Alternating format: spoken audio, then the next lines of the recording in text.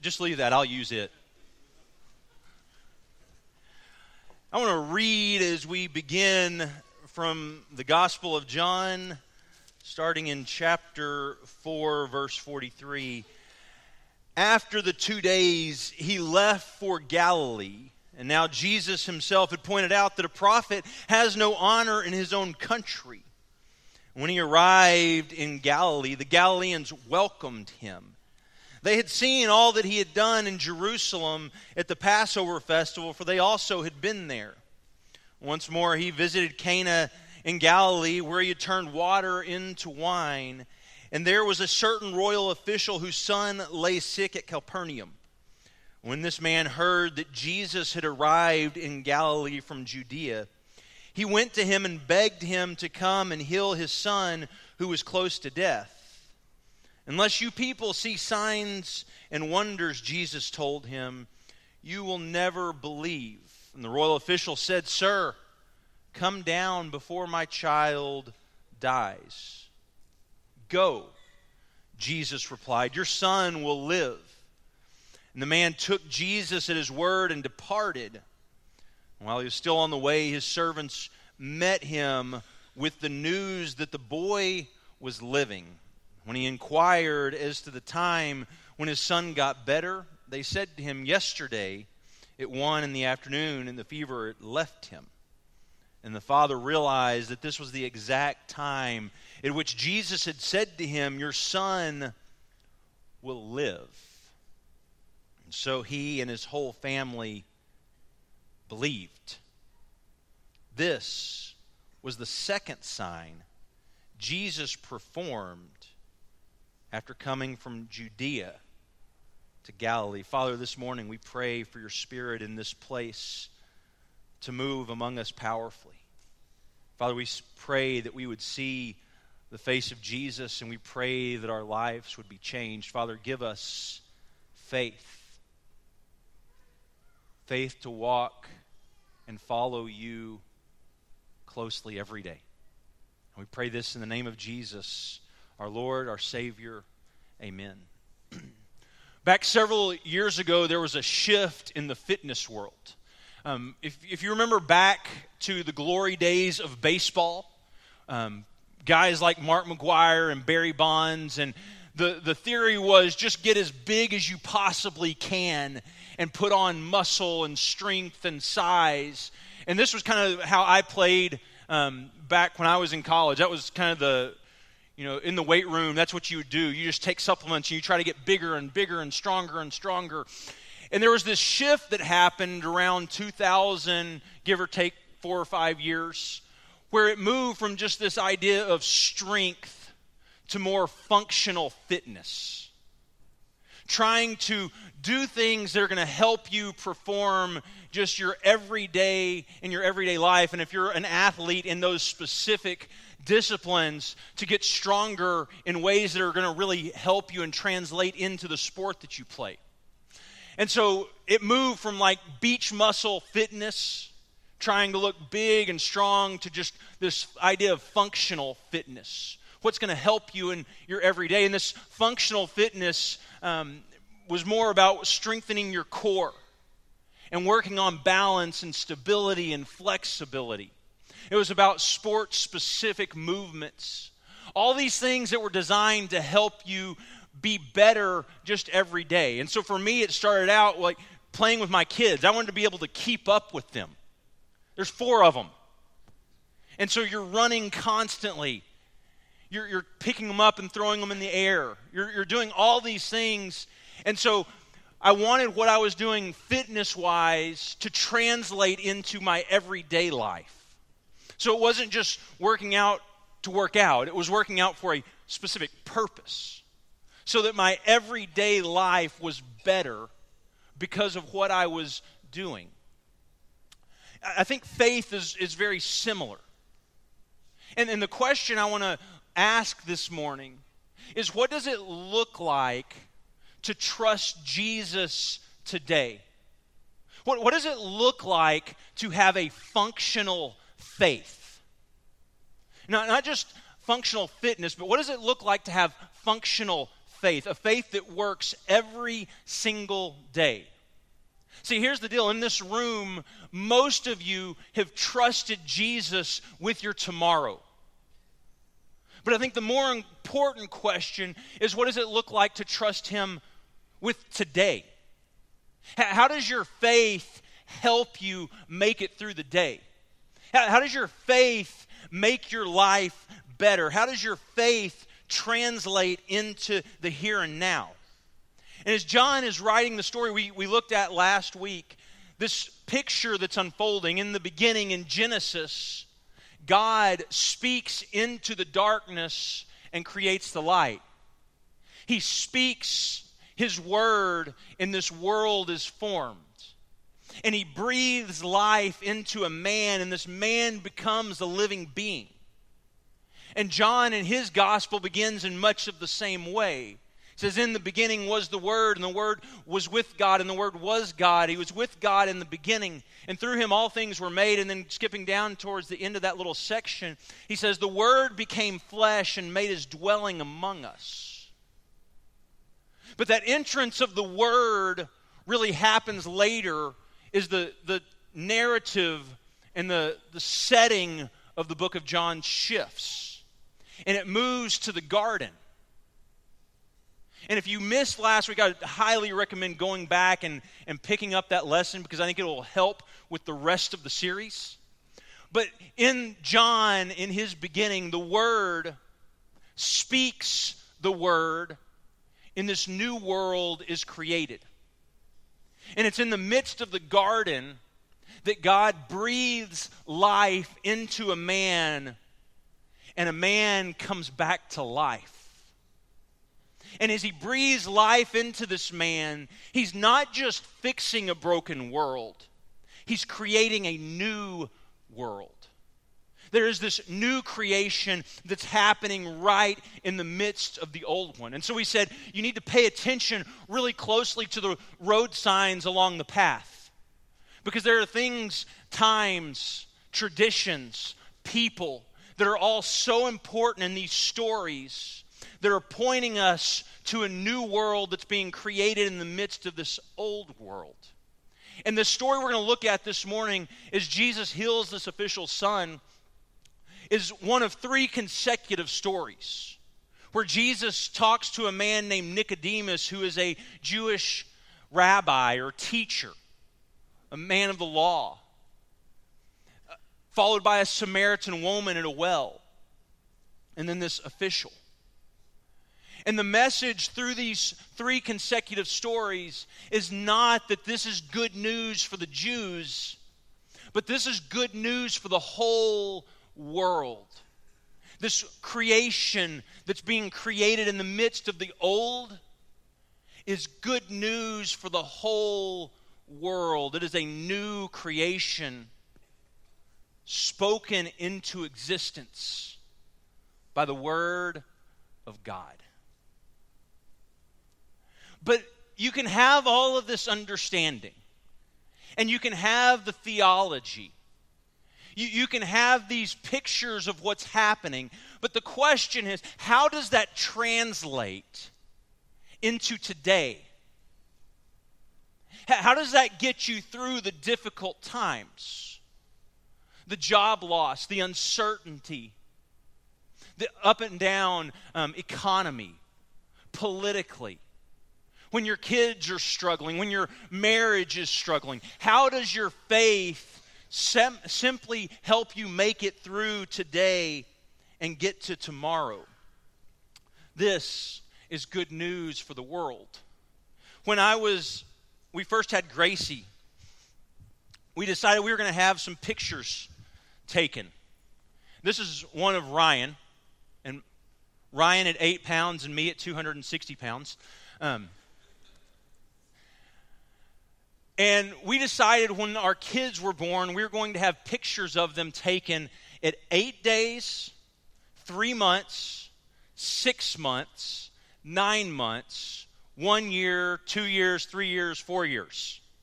And so Gracie, if you go into our hall in our home, you have this picture of 8-day-old Gracie, 3-month-old Gracie, 6-month, 9-month, 1 year, 2 year. And then we have Ryan. And we have picture 8 days old. We kind of missed the 3-month, but we made the 6-month. We missed the 9-month, and we made the year, and then we had the 2-year. Then there's Caleb. We got 8 days, and we got 1 year, and we got 2 years. And then poor little Kaylee. We got 8 days, and surely somewhere in our life there's another picture of her.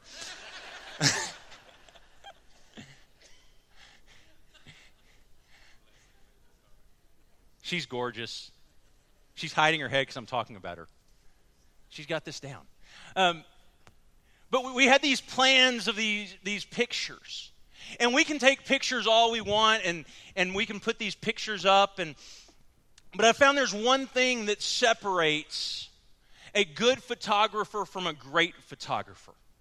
And it's really what you pay them for. It's their ability to frame the shot.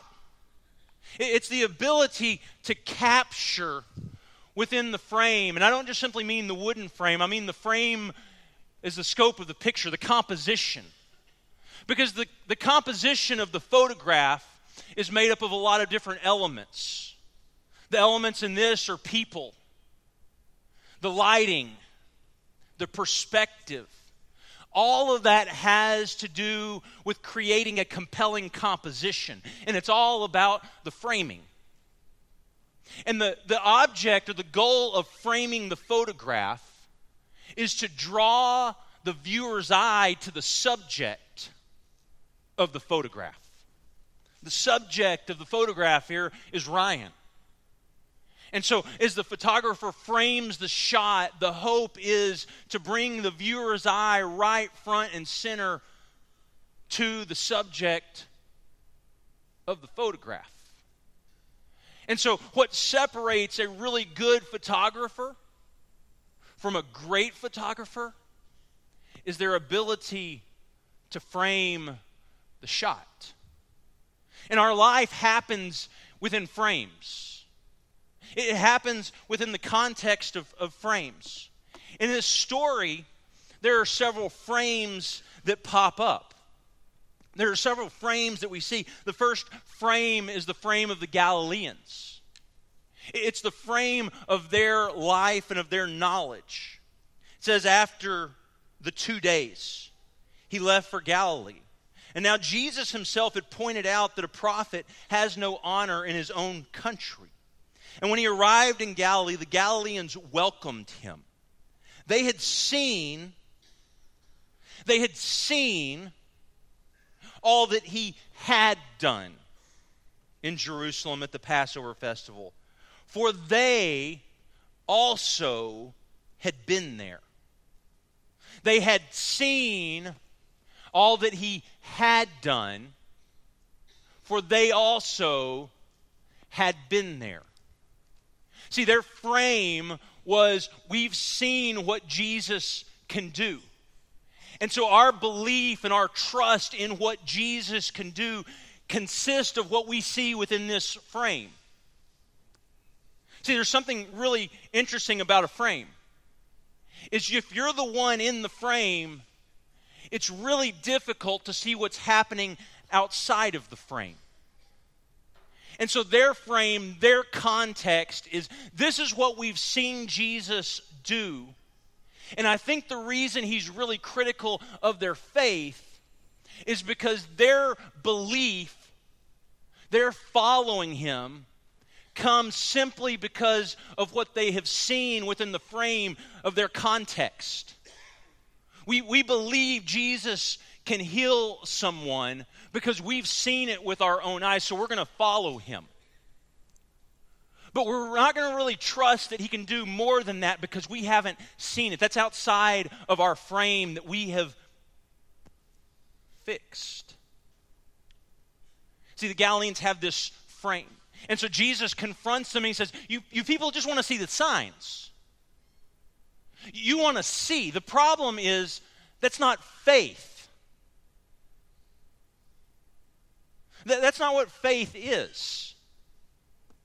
As Paul says in 2 Corinthians, we walk by faith and not by what?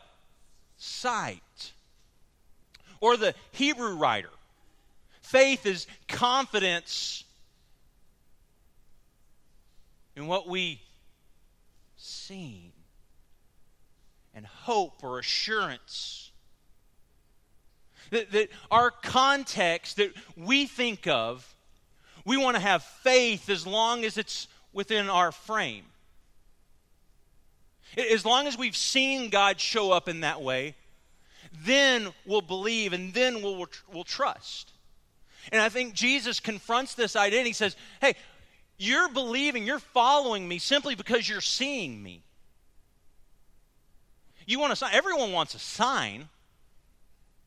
Everyone wants to have a sign. Here's what a sign does, though. A sign makes a cynic a skeptic. If you're cynical about this whole faith journey, and you see a sign that's outside of your frame, you're going to do your best to explain it away. Well, that just happened because fill in the blank. You want a sign because you want to believe because you've seen. But that's not faith. But this is the frame of the Galileans. Then there's another frame that takes place in the story, another frame that we see. And it's of this royal official. He says, once more he visited Cana in Galilee, where he had turned the water into wine. And there was a certain royal official, this is a Roman royal official, whose son lay sick at Capernaum. And when this man heard that Jesus had arrived in Galilee from Judea, he went to him and begged him to come and heal his son who was close to death. And Jesus says, unless you people see signs and wonders, you will never believe. The royal official said, Sir, come down before my child dies. Go, Jesus replied. Your son will live.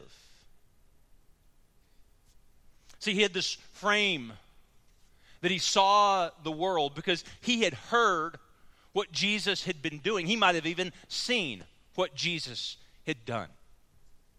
And he hears that Jesus is there, and he goes to him and he begs him, Sir, you need to come and heal my son.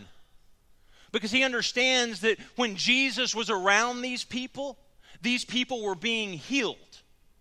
He had seen this. He had heard about this. And this was all within his frame. He knew that Jesus could because he had heard Jesus had. And so this was within his frame. This is how he saw the world. And so Jesus, come and heal my child. Come to him. Because if you're where he is, then you can heal him. If you can come to him, I believe you're capable of healing him. So come to him. Come and heal. Come and help. This is the frame that he has. And there's this urgency. Because this is his child. Right? This is his child. And he wants more than anything for that child to be well. And you get it, because especially if you're a parent, you know the lengths you will go to for your child. And so he hears that Jesus is around, and he's heard what Jesus can do, and so he goes to him and he begs, Jesus, I've seen, I've heard.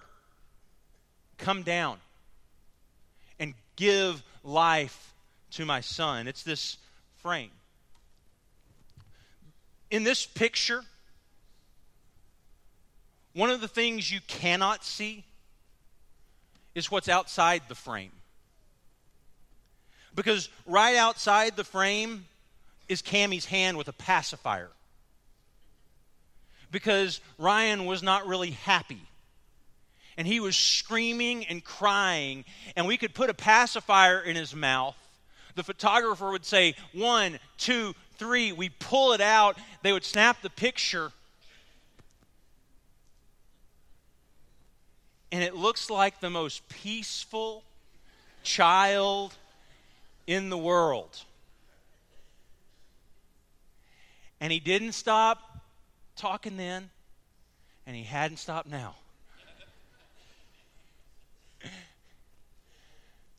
You can't see what's outside of the frame.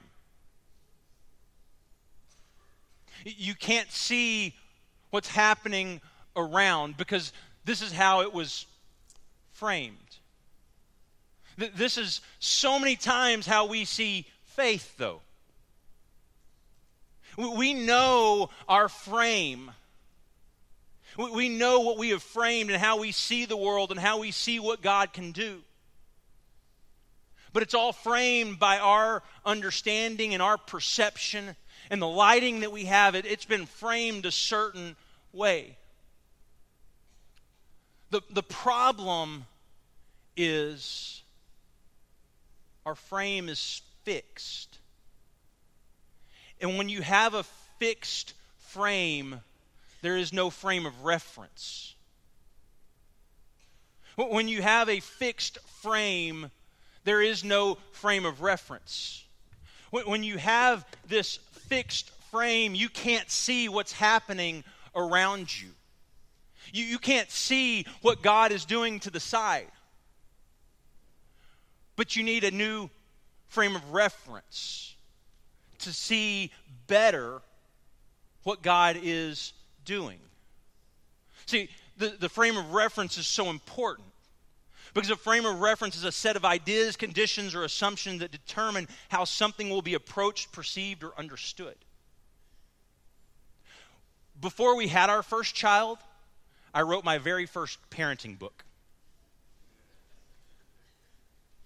Anyone else write one? And then we had our first child. And I had all these perceptions and all these ideas about how we would raise this child. And then we had her. And our frame of reference changed. And then we had our second child. And our second child was nothing like our first child. And the things that we were doing for this one child weren't the things that we could do for the second.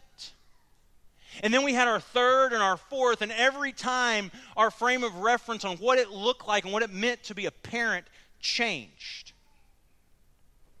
For a long time, the church was very harsh towards people who were divorced. And then our frame of reference changed because we met someone who had been through divorce. Or we had a son or daughter or a family member, a loved one who went through a divorce. And all of a sudden, our frame of reference changed because the way we saw things wasn't adequate to contain what we had seen. Our frame of reference changed. A few weeks back, I was getting ready for a race that I'd been training for 4 months.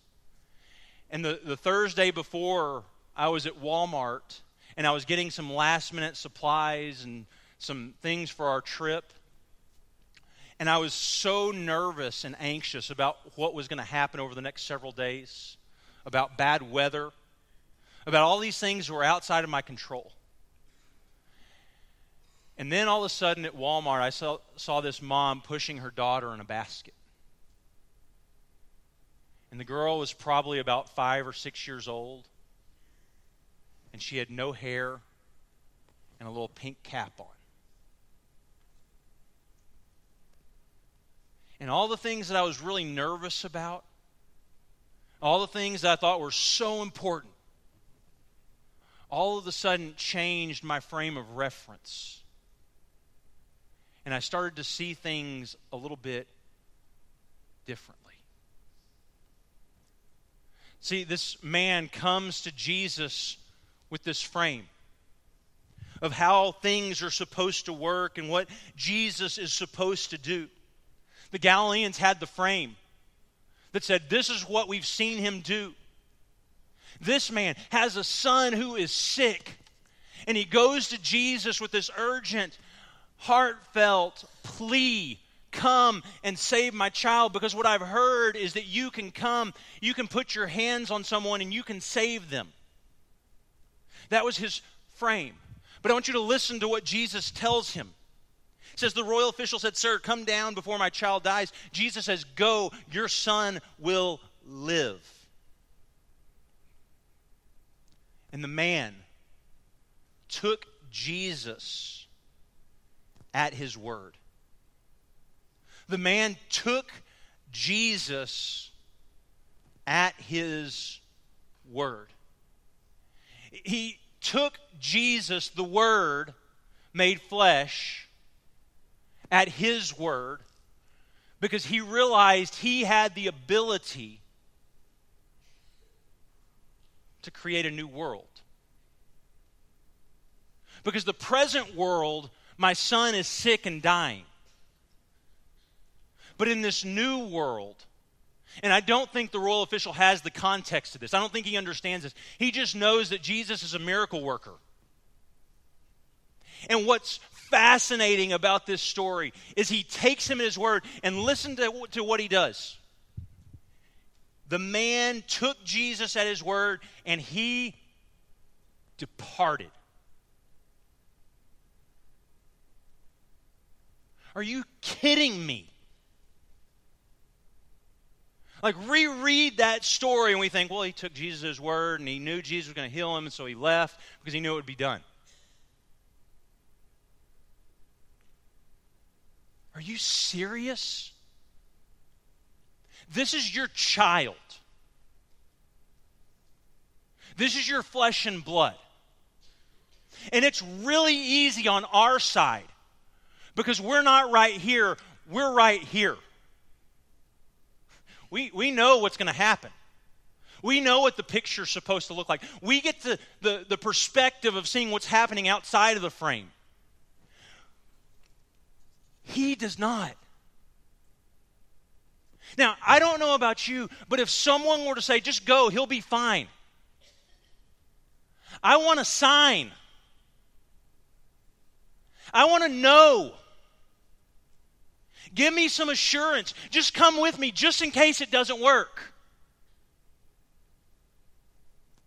But this story is a story about faith. About this deep, deep faith. That God is good to his word and that he will do what he said he would do. And because he hears the word, he departs.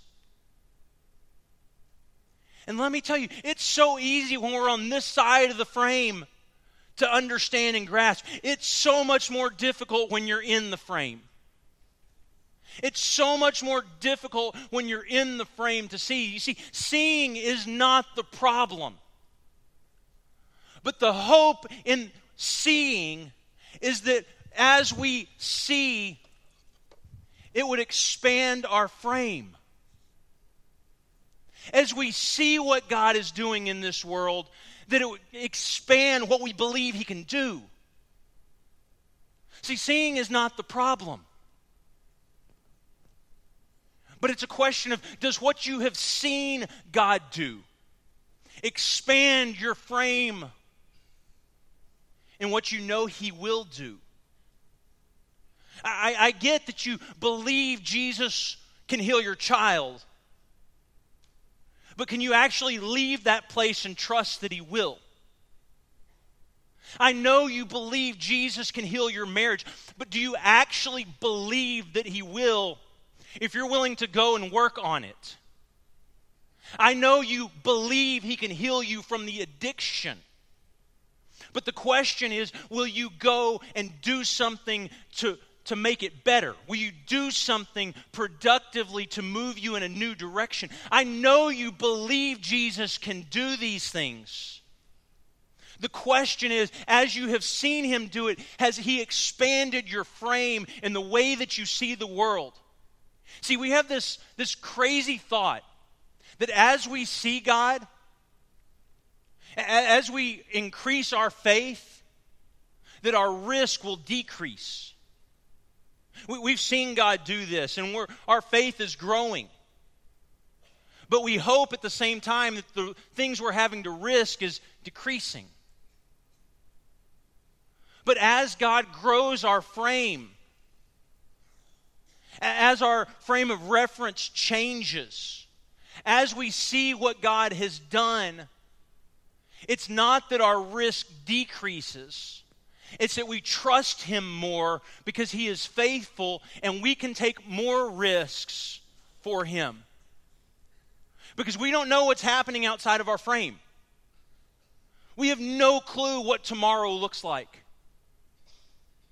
All we can do is trust. That's what faith is. That's what faith is. It's trusting in what we cannot see. But yet we've defined faith totally different in our churches.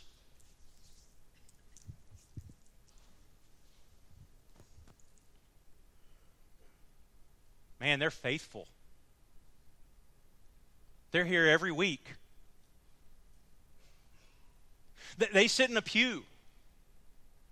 They never miss. They're here every time the door. Man, they've been faithful.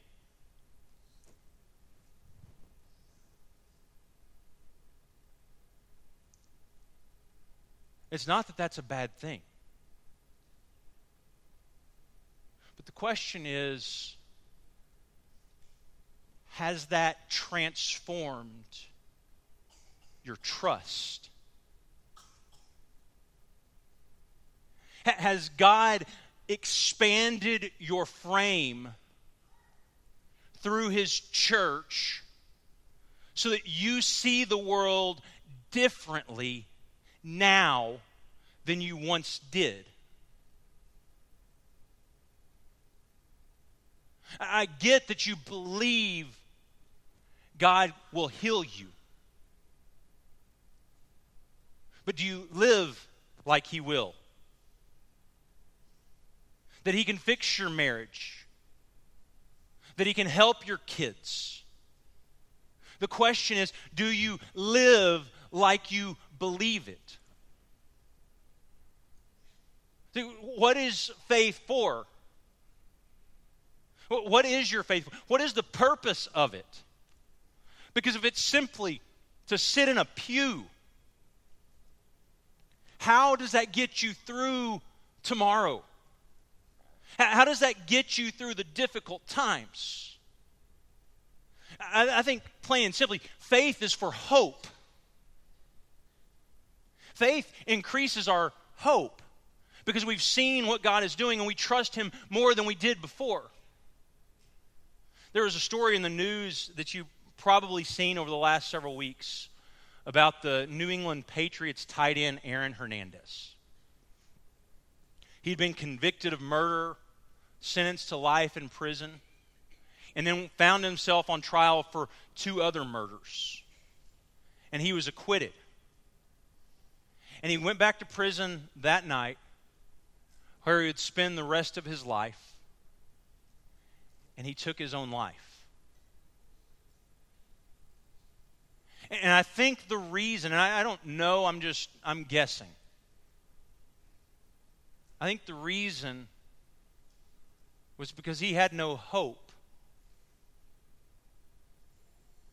He had no hope for tomorrow because tomorrow was going to look just like today in his eyes.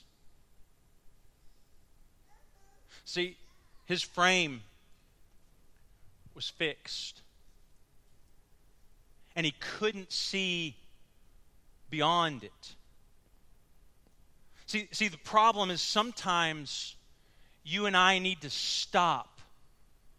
And we need to step back and look at the frame from the other side. Because if we look at it from the other side, we see how God has been framing this picture for so long. And how so many things that we didn't understand that were happening over here and over here, God is working into the frame of our life, but in the frame of our life, our frame is expanding and it's getting bigger. And the way that we saw what God was doing in our world has changed because we understand that we've seen Him do some amazing things. And instead of just simply saying, God, we trust you, that you can do more than we ask or imagine, we're actually going to take the next step because we believe you will. Can you imagine how hard it was for this man to step outside of that frame? Can you have any idea of what it was like to listen to God's word through His Son? Say, go, he will live. And actually leave. Actually take the step and walk away from the one that you believe could heal. And not just say, hey, I trust you, but come on. Come with me, just in case this doesn't work. Just in case. He departs.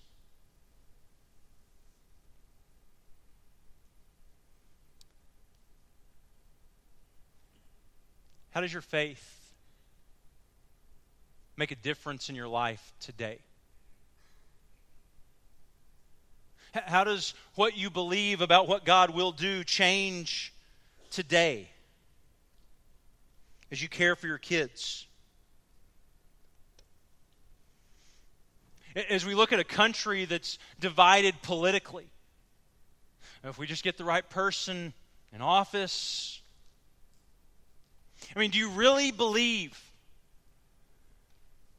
Jesus' words that one day the kingdoms of this world will be the kingdoms of our God and of His Messiah, and He will reign forever and ever? Do you believe that?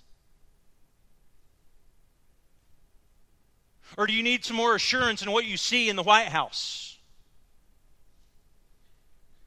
Do you believe that your kids were given to you and that you're a steward who will one day give them back? And that you're going to faithfully do all you can, trusting that they are in God's hands and not yours?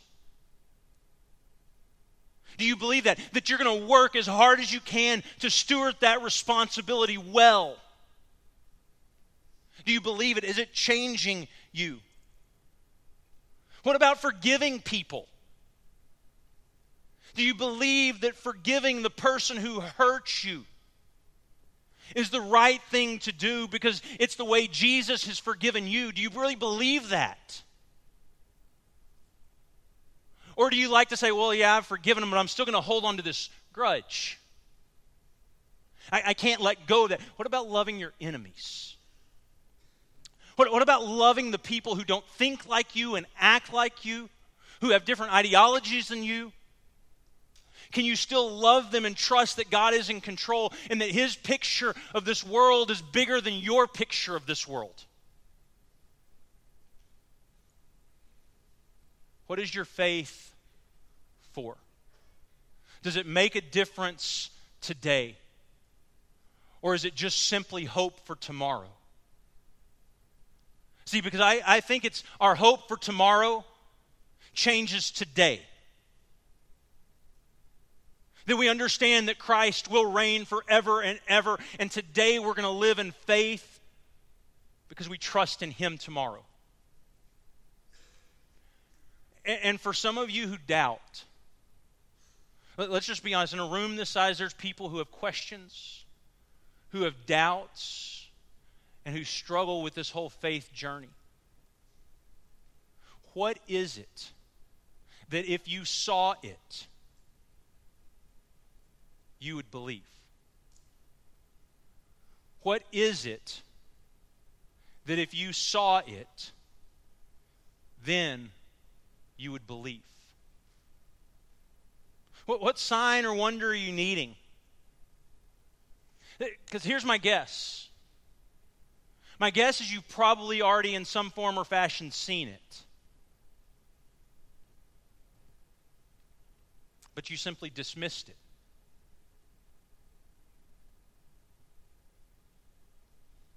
Maybe the very thing you were looking for, the very thing you wanted or needed to see, was right in front of you. But your cynicism made you skeptical of what you saw. See, it really comes down to just simply a choice of, are you going to believe or not? Are you going to take Jesus at his word? The royal official doesn't know who Jesus is other than a miracle worker. And yet he takes him at his word, and because of what happens, his whole family believes in Jesus as Messiah. Are you willing to take the word at his word? Because he is creating this new world. As we look at our vision for 2030,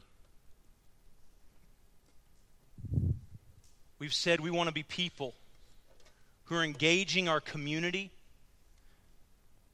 and our world with the gospel of Jesus Christ.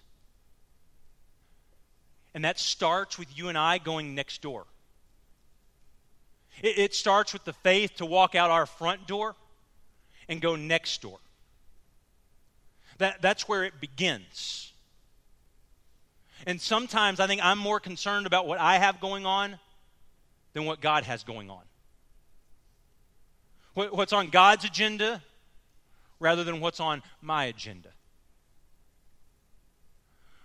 But wherever you are this morning, I want to encourage you to take a step somewhere. To take a step, to move. In fact, just stand up right now where you are. Right now, where you are, stand up. And take a step, whether it's forward or side, just move somewhere. Your faith is calling you to take a step. That you trust, that you believe that Jesus is the Son of God, and that you're going to place your life in his hands. Take a step. Or maybe if you're a believer, just simply to take a step and go next door. To take a step and go across the aisle. To take a step and do something because you believe that God has changed your world and that he is changing this world. Take a step today. Take a step. Take a step. Take a step. Father, today, we pray that you would give us the courage to trust you more, to take a step wherever you are calling us, and to trust that you are in control. Father, change our frame, reframe the world for us so that we see the world through your eyes. Father, help us to see anew today, this new world that's being created in the midst of this old world that's passing away. And Father, help us to love and to pour our lives into your world and not the world that will not be here tomorrow. Father, we love you. We pray this in Jesus' name, amen. If you need to take a step this morning to follow Jesus, do that right now. We want to encourage you to come, give your life to him, be buried with him, and be raised into a new life. If we could simply pray for you, take a step. We're going to have shepherds and ministry staff around the auditorium in the back. We would love to just simply put our arm around you and pray for you. Whatever you need, take a step somewhere this morning. Don't leave in the same place you came.